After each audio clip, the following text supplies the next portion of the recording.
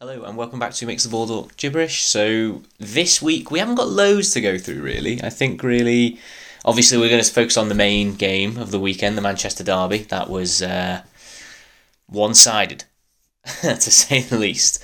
But yeah, we need to talk about what that means to the title race, the top four race, even though that's not really anything that's too significant, and relegation battle as well. Obviously there's been some results there that could change things there. So, as I say, not loads to go through.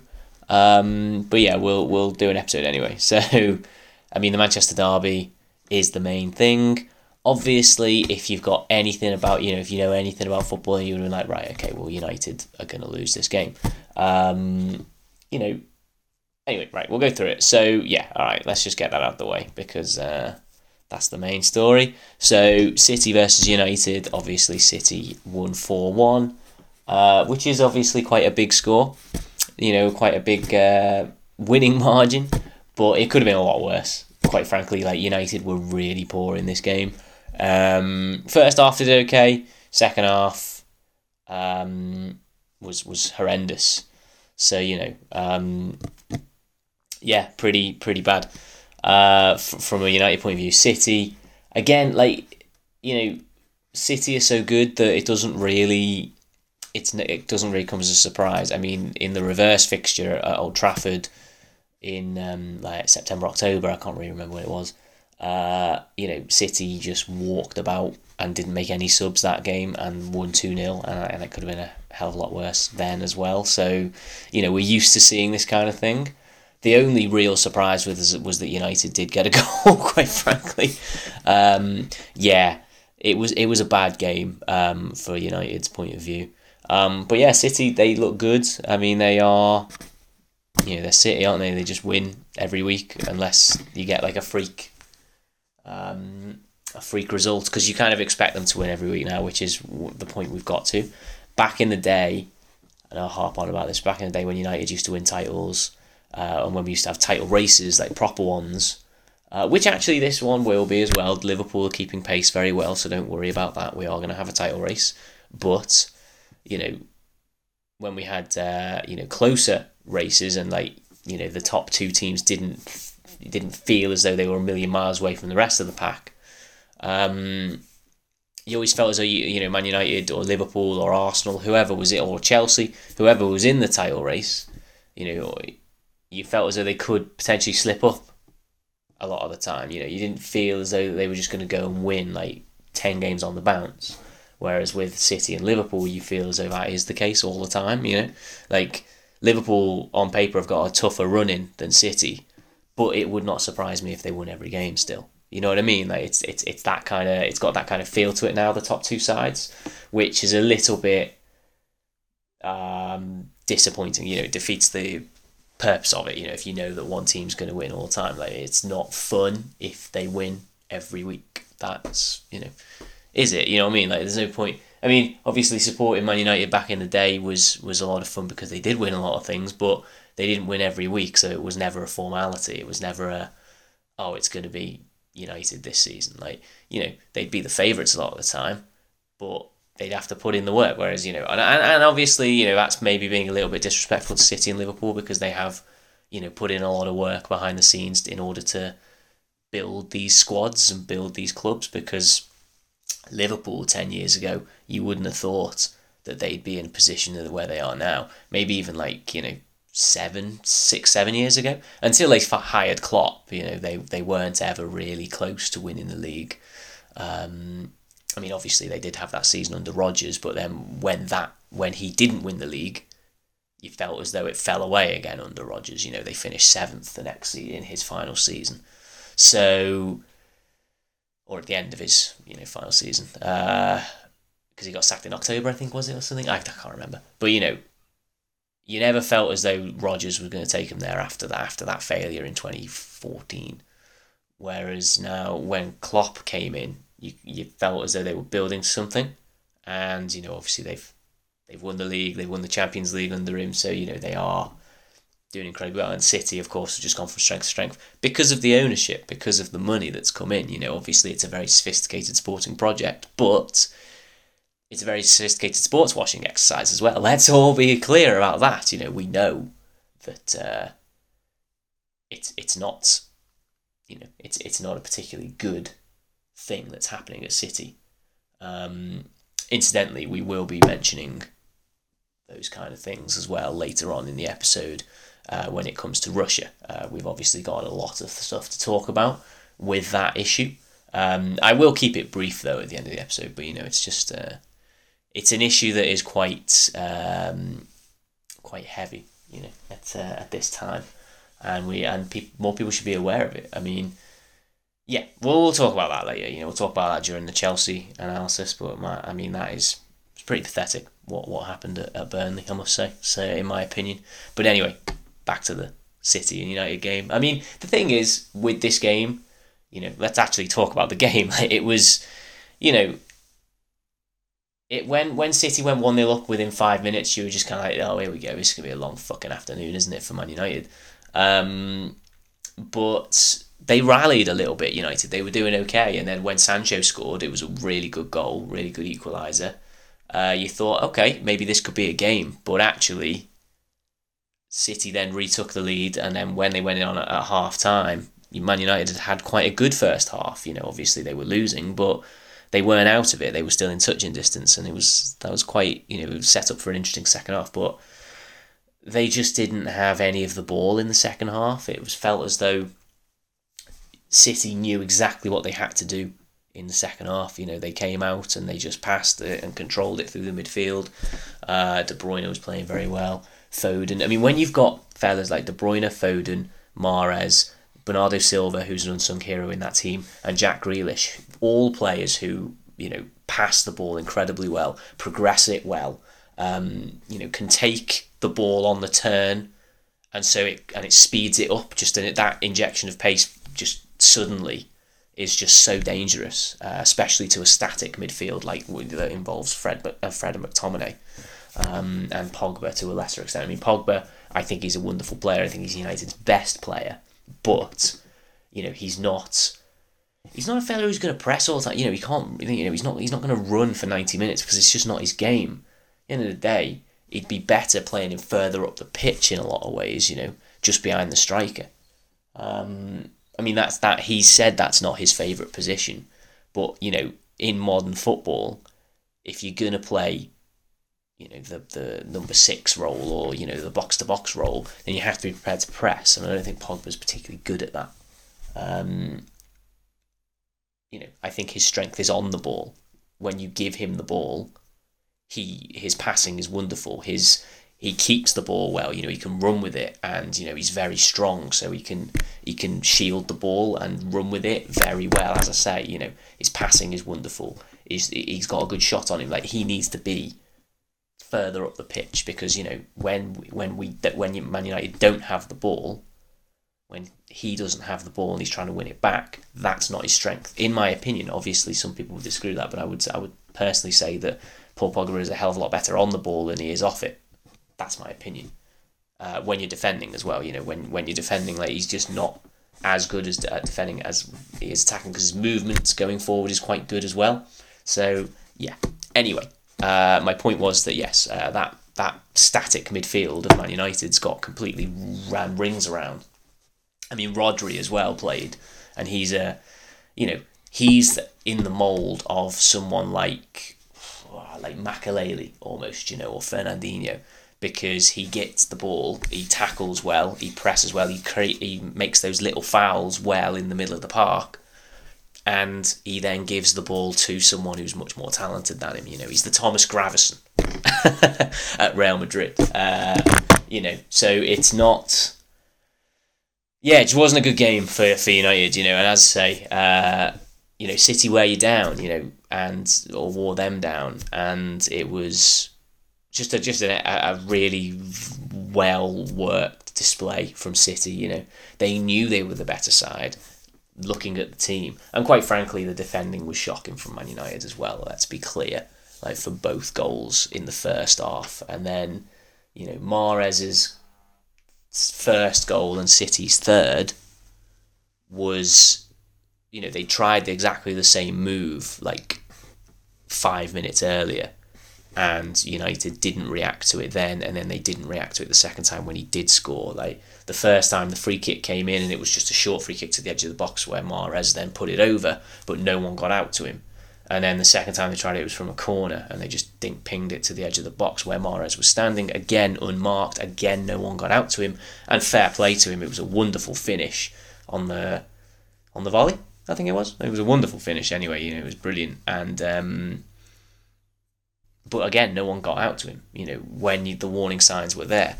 And then, of course, the fourth goal, United shot themselves in the foot. As I say, City are a good side. They're a phenomenal side.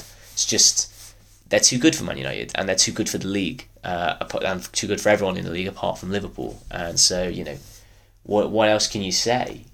City have got better young players coming through. They've got better manager, they've got better coaching, they've got better scouting, they've got better, analysis. They've just got better everything. They've got a better board, they've got better everything, haven't they? You know what I mean? They just, but it's not because of the love of football or the love for Man City. It's a cynical thing. City are a tool of their owners. They are a pawn that the state, that the Abu Dhabi state uses to well, it's sports washing, isn't it? Their reputation is so much better internationally, having owned Manchester City for the last 10, 15 years. So that's the true purpose of it. That's why City is so good, because it's good for business, isn't it? It's good for it's good for people not asking questions. So yeah, it's all rather cynical, but yeah, City are a great side, and they'll probably win the league, and everyone will go, oh, amazing, yeah. But let's do a minute's silence for Ukraine. Let's applause for Ukraine, which obviously we should be, but let's not ask any questions about Yemen. So that's Yemen. Obviously, if you're not aware, there's a war going on in Yemen. Well, they're just shelling the shit out of it. For the last 4 years, children dying of starvation in there. It's a humanitarian crisis, and there's no energy, there's no outrage, and maybe we should be asking these questions. Anyway, so yeah, that's the derby. It was pretty shit for Man United, pretty good for Man City. So, and City will probably go on to win the league. As I say, they've got an easier run-in than Liverpool on paper. Liverpool still have to play Man United. Of course, that is not a great obstacle, but it can be potentially for Liverpool. Purely because it's later in the season. Like if United put a few wins together or something, and all of a sudden, if they beat Liverpool or even draw at Anfield, then it consolidates their top 4 position or what have you. Then of course United have got a hell of a lot more to play for. If all of a sudden it looks as though United are definitely going to finish 5th, and then they rock up at Anfield, you're thinking, fuck, this is going to be a long afternoon for United. Do you know what I mean? So it's, and United can always raise their game for Liverpool, because it's the biggest game in the calendar, isn't it, for both clubs, really. And also Liverpool do have to play Everton, which again, of course, as we've said, Everton is shite. They've just hired some dummy, as manager. But again, a derby, and if it looks as though Everton are going to go down unless they fucking beat Liverpool, then they're going to be playing with everything they've got. You know what I mean? So it could be a tough game for Liverpool. So that's why I think that City are going to win the league. So sorry, Liverpool fans, but it's just because I think you've got a slightly tougher running.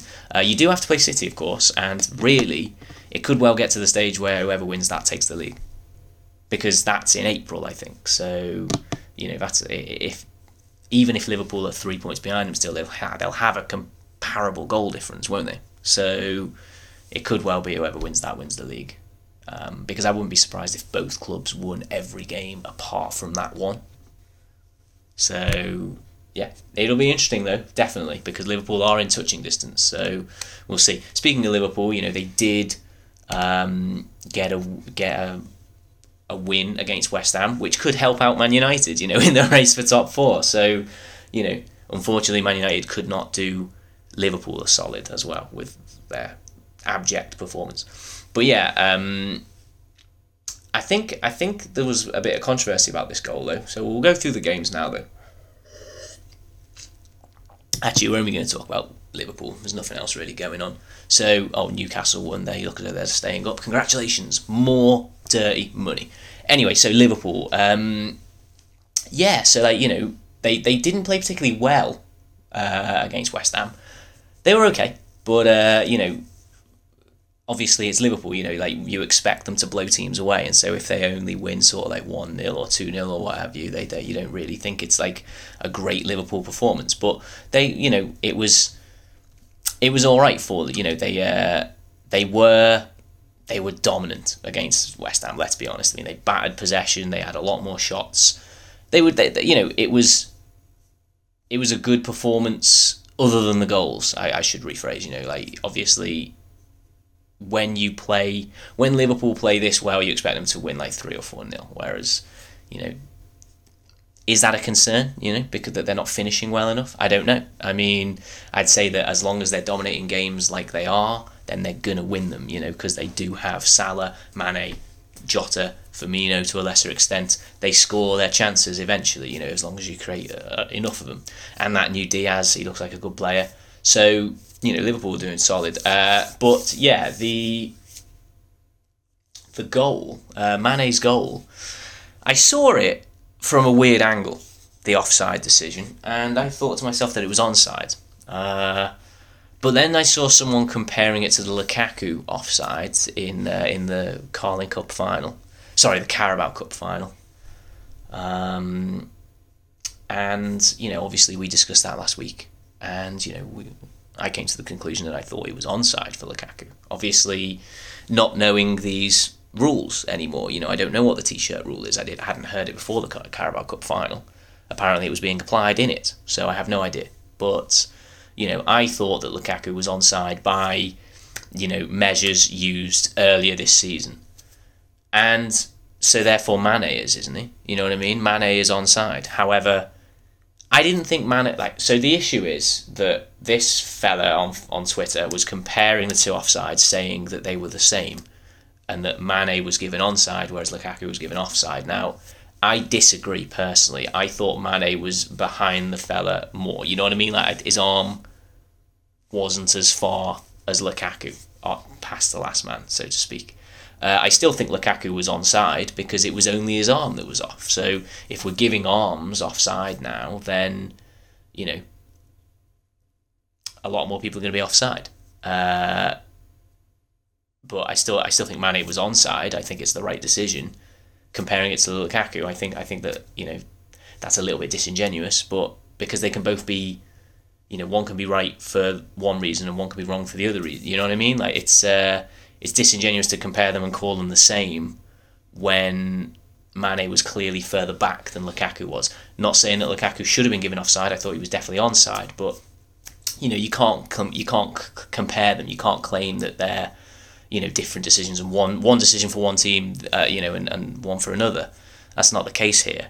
So I think that was a little bit foolish for people to be comparing the two offsides, because Thiago Silva, it was on Instagram actually, and Thiago Silva commented on the picture just like laughing faces, and it's like, get a life. First of all, you're 37. Second of all, again, what we just went through, disingenuous to compare the two because they're not the same. So, but yeah, as I say, Liverpool look fine. They're on a really, really good run. They've won 5 of the last 5 games, maybe even more going back. So, they are on a good winning streak. I think that they're going to take some stopping, but I just think that they've left it a bit late to try and... Not left it late, that's the wrong phrase, but I think that City have just got a bit too far ahead of them, unfortunately for Liverpool. It will be close. As I say, if Liverpool win every game from now to the end of the season, they win the league, don't they? Because obviously they still have to play City, and if they beat City, then they'll level on points, and then they just need to maintain the goal difference, don't they? Which they do have a better goal difference than City currently. So, it could well be whoever beats United the worst, gets to win the league. Could well come down to that. So, but yeah, I think that it's City's to lose. So yeah, and I actually don't know if the game is Um, I think it's at Anfield, so we are looking. Yeah, hold on. I'm just going to find it quickly. It is. Yeah, no, sorry, it's at City. I apologise. So it is at City. So that will be a tough game for Liverpool. If they can win it, though, obviously, title race is well and truly on. I mean, it's on now, isn't it? So we'll see what happens with that. But anyway, we were talking about the fixtures from Saturday, weren't we? So yeah. What else have we got to talk about? Oh yeah, we'll talk about Chelsea in a minute. But Villa beat Southampton. They're both going to be fine. They're both going to be mid-table. Leeds, bloody hell, they are in a lot of trouble, aren't they? I mean, like Leeds have played 3 more games than Everton. Oh bloody hell, they've played a game more than Burnley. Yeah, they could be in a bit of trouble because they've got a much worse goal difference than both of those teams.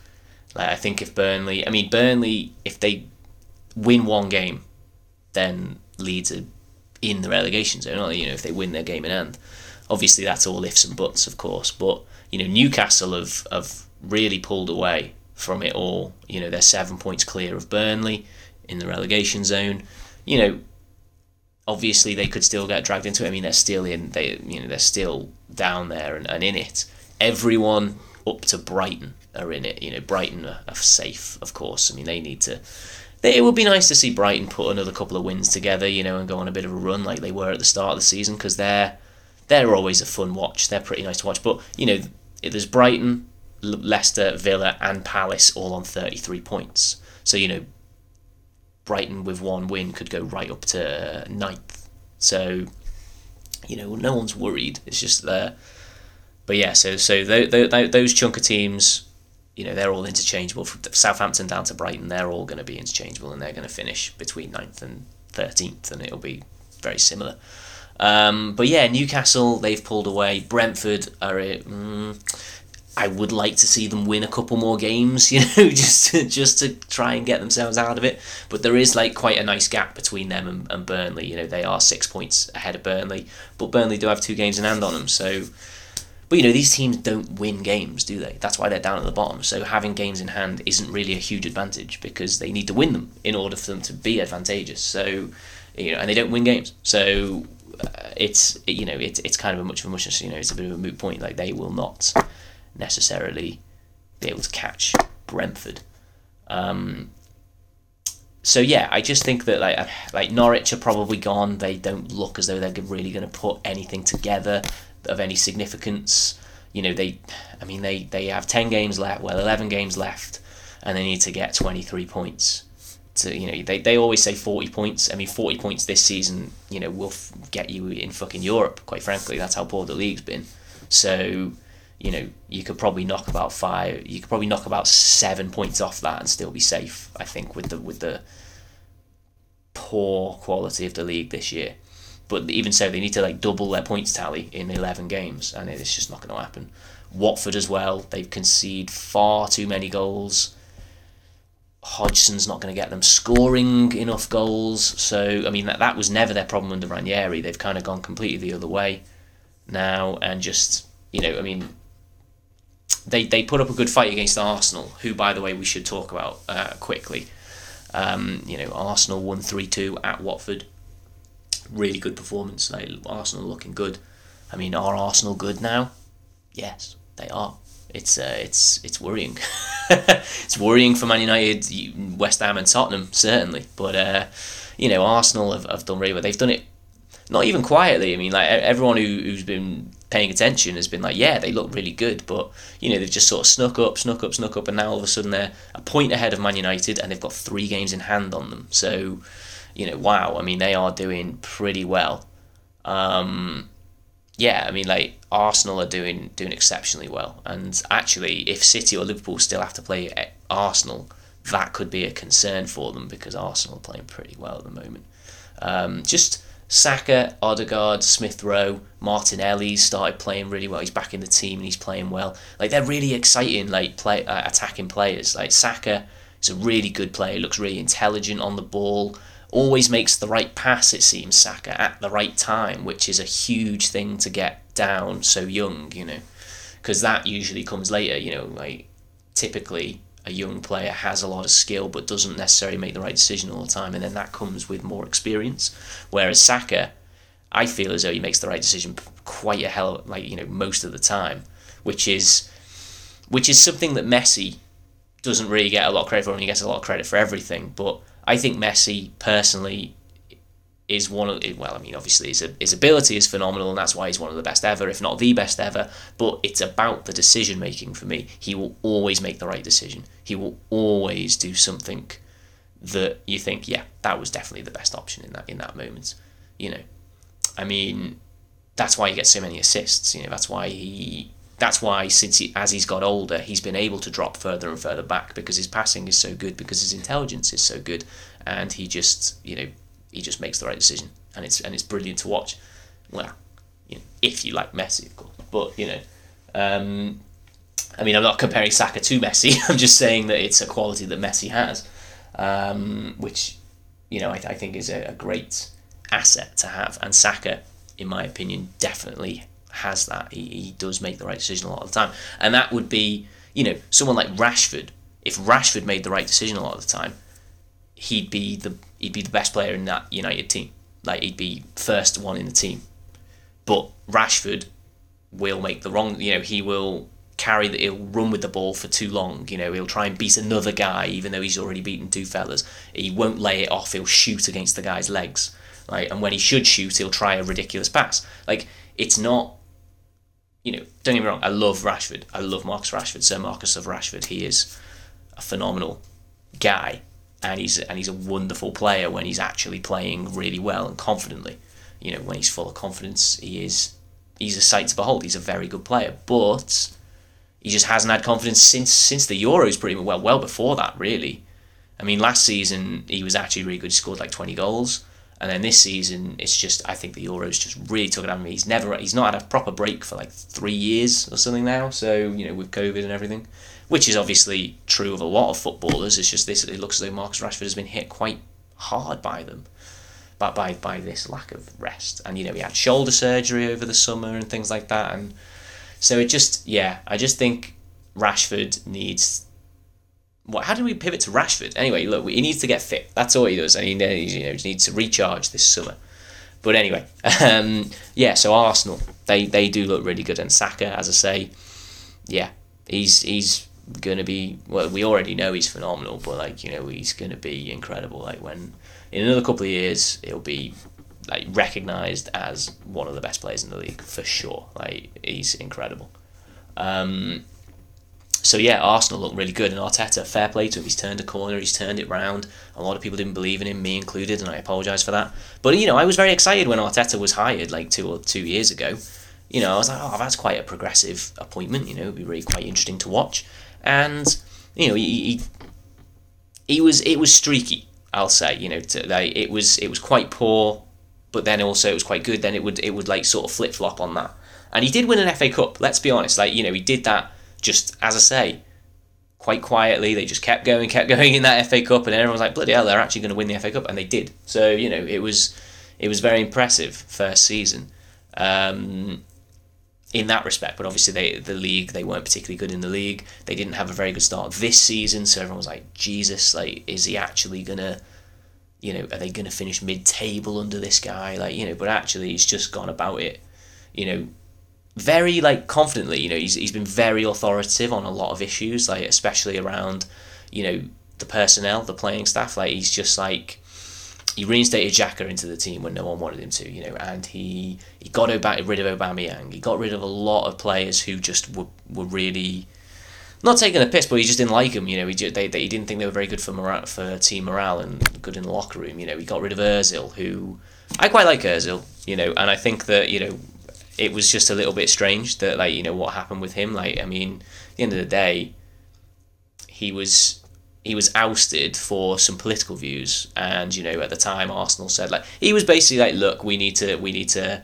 He said something in an interview about the Uyghurs, and if you don't know anything about them, the Muslim the Muslim Uyghurs who have been, I believe that's how you pronounce it. I apologise if I'm mispronouncing it, but the people who have been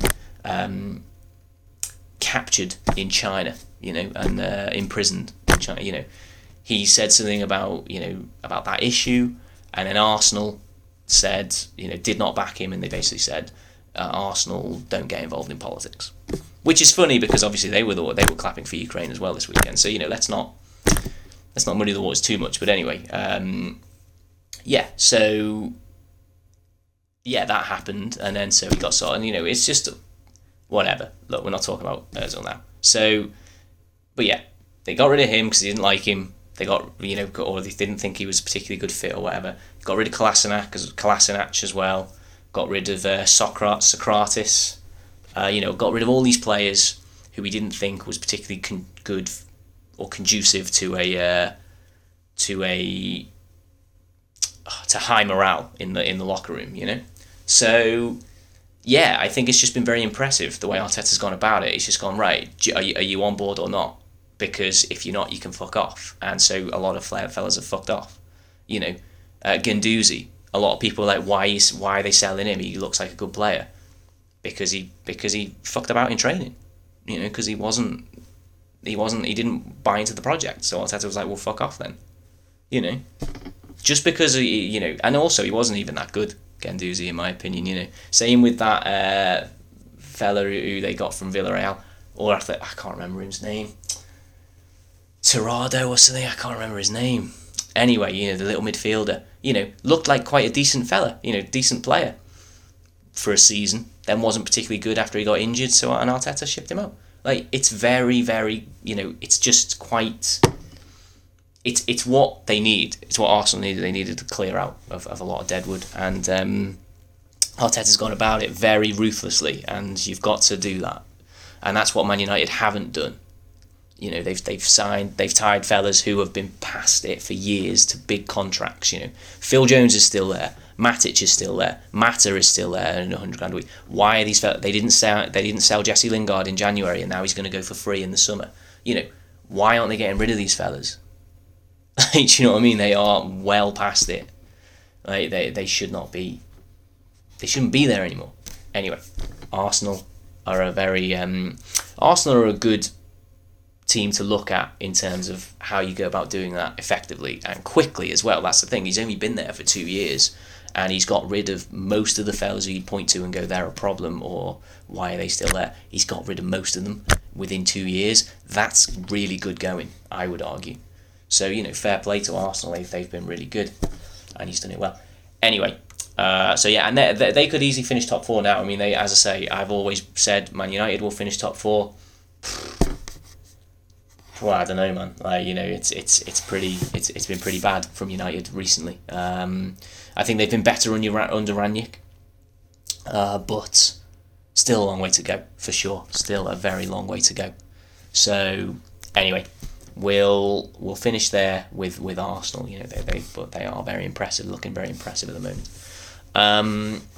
Okay, so yeah, not much. Oh yeah, Chelsea. Okay, so. Actually, let's quickly go back to... No, actually, we'll save it for the end. So, Chelsea versus Burnley. Look,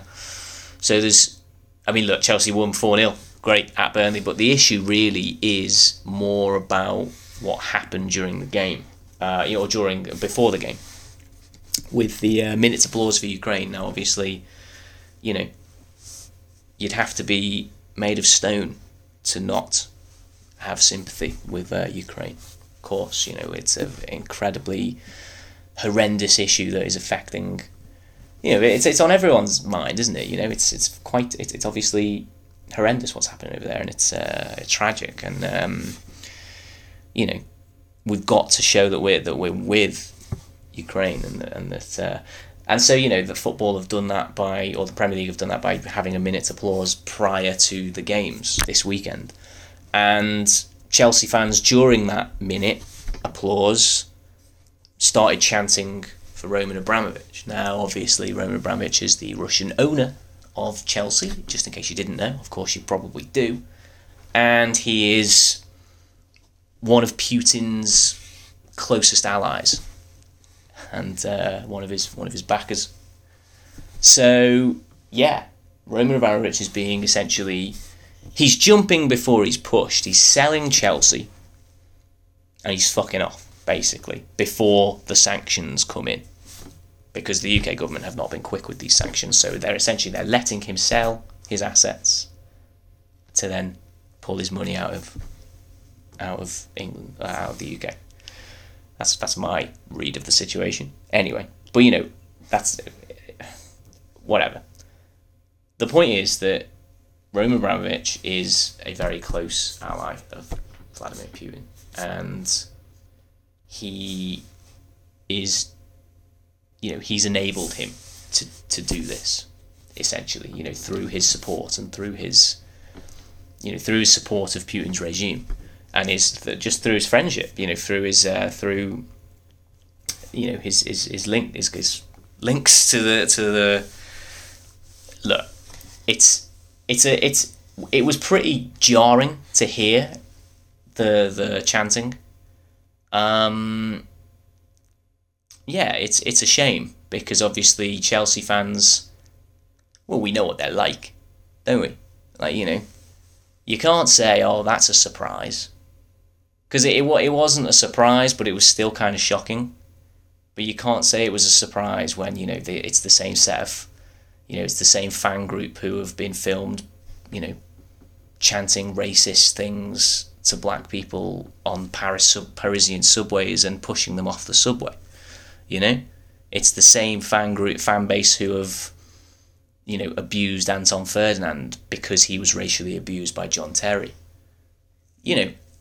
It's the fan base that have an actual injury named after them, a Chelsea smile. These people aren't fucking good, are they? You know what I mean? So let's stop being surprised when they're not good. When someone shows you who they are, you should believe them. And Chelsea fans, time after time, have shown us who they are, just like Chelsea players as well. So John Terry, tweeting a picture of him and Roman Abramovich holding the Premier League, saying, "Oh, you're the best owner ever," kind of missed the fucking mark, didn't it? But again, John Terry has shown us over the years who he is, cheating on his wife multiple times, sleeping with Wayne Bridges' fiancée, his teammate's fiancée, racially abusing Anton Ferdinand, but to name a few things that's wrong with John Terry. So, again, John Terry isn't a good person, and we all know it. So why are we surprised when he tweets pictures of Roman Abramovich? When he shows his support to Roman Abramovich, we shouldn't be surprised, should we? So Chelsea fans, and I'm not saying all Chelsea fans, far from it. Most Chelsea fans are probably sound. They probably just want to go to the football, support Chelsea, and then come home, just like most fans. But it's the 1%, innit? 1% of fans ruin it and ruin Chelsea fans' reputation for everybody. It's wrong. So anyway, the chanting, it was fucking wrong. And Tuchel came out afterwards and said, "Oh, this isn't the moment for that. The Chelsea fans shouldn't be doing that." Well, they shouldn't be. And Tuchel's been all right throughout this, but then again, he has got pissed off with journalists asking him questions about Abramovich. And quite frankly, if you're going to take the job, you should really also take the questions of where the money's come from. If you're happy to take the money, you should also take the questions. That's my opinion. So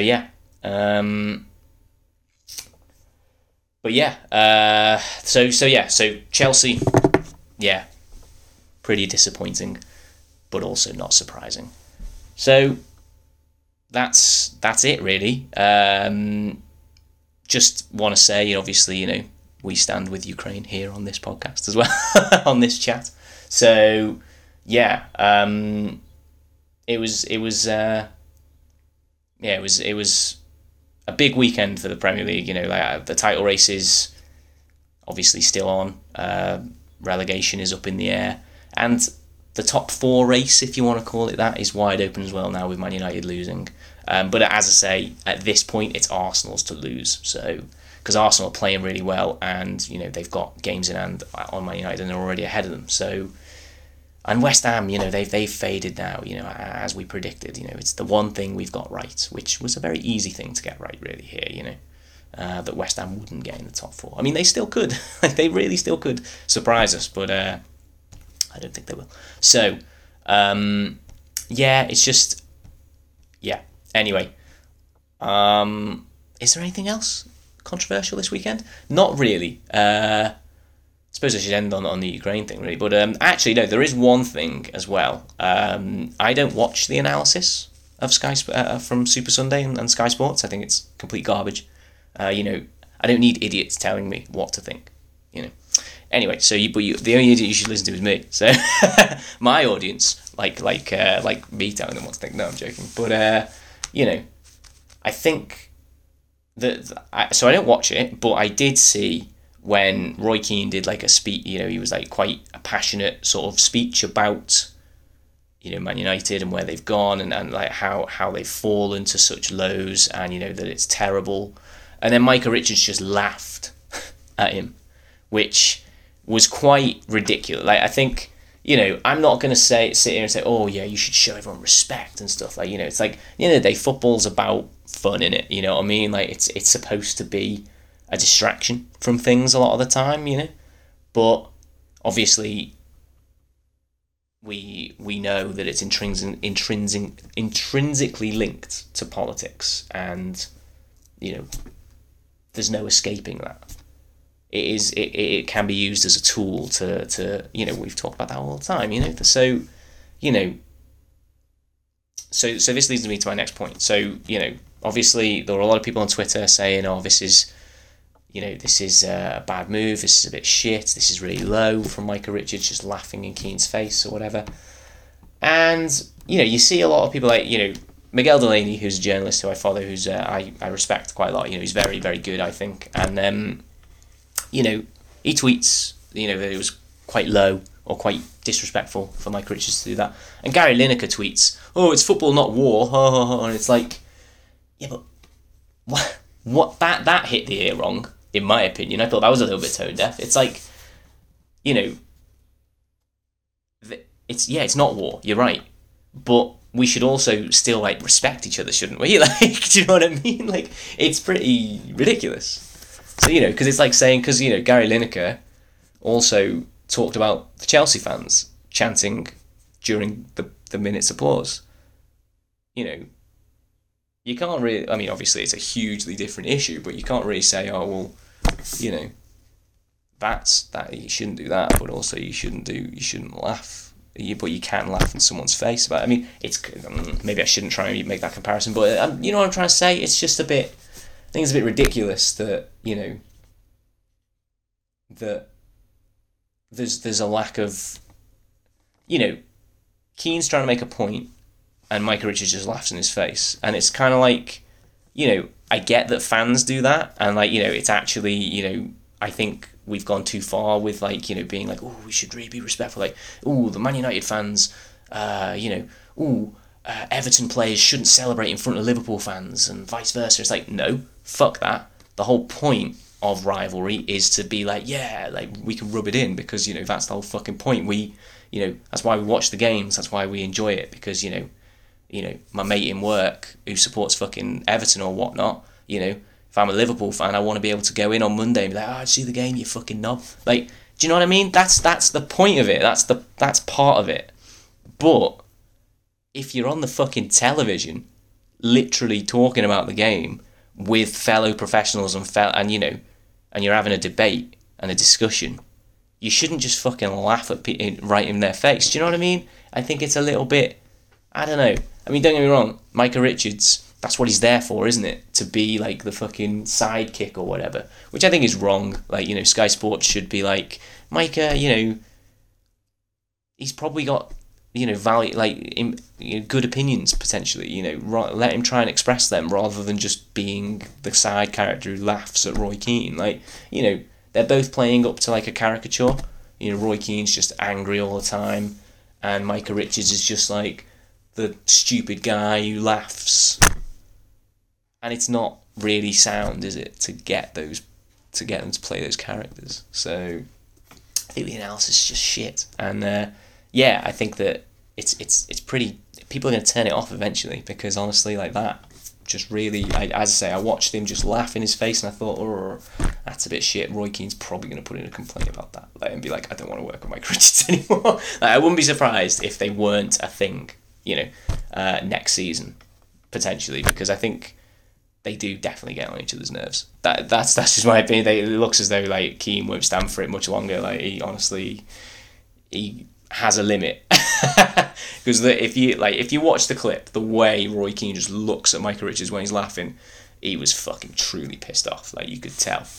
And yeah, but yeah, I just wanted to quickly mention that because I think that's like quite a big issue on Twitter, especially this weekend after the game. So yeah, anyway, but yeah, just so that's it really. We haven't really got much else to talk about the football. Obviously, let us know what you thought about the episode. If you've got any, if you disagree with me, then please let me know. But yeah, just to reiterate and to end on, obviously we support Ukraine, we stand with them, and hopefully this whole business is comes to an end very quickly without it getting much worse than it already is. So hopefully, yeah. Anyway. So that's it. So I don't know what we're going to do next week. Let's have a look. So we've got the Champions League coming up next week, which we don't really talk about, to be honest with you, because it's shit. So, we'll try and get an episode out maybe middle of next week because of the City Palace game. So we might do one. I don't know. It might be a week. It might be actually towards the end of the week. Anyway, look, whatever. We'll do it at some point. But yeah, just keep an eye out for it. Anyway, I'll talk to you soon. All right.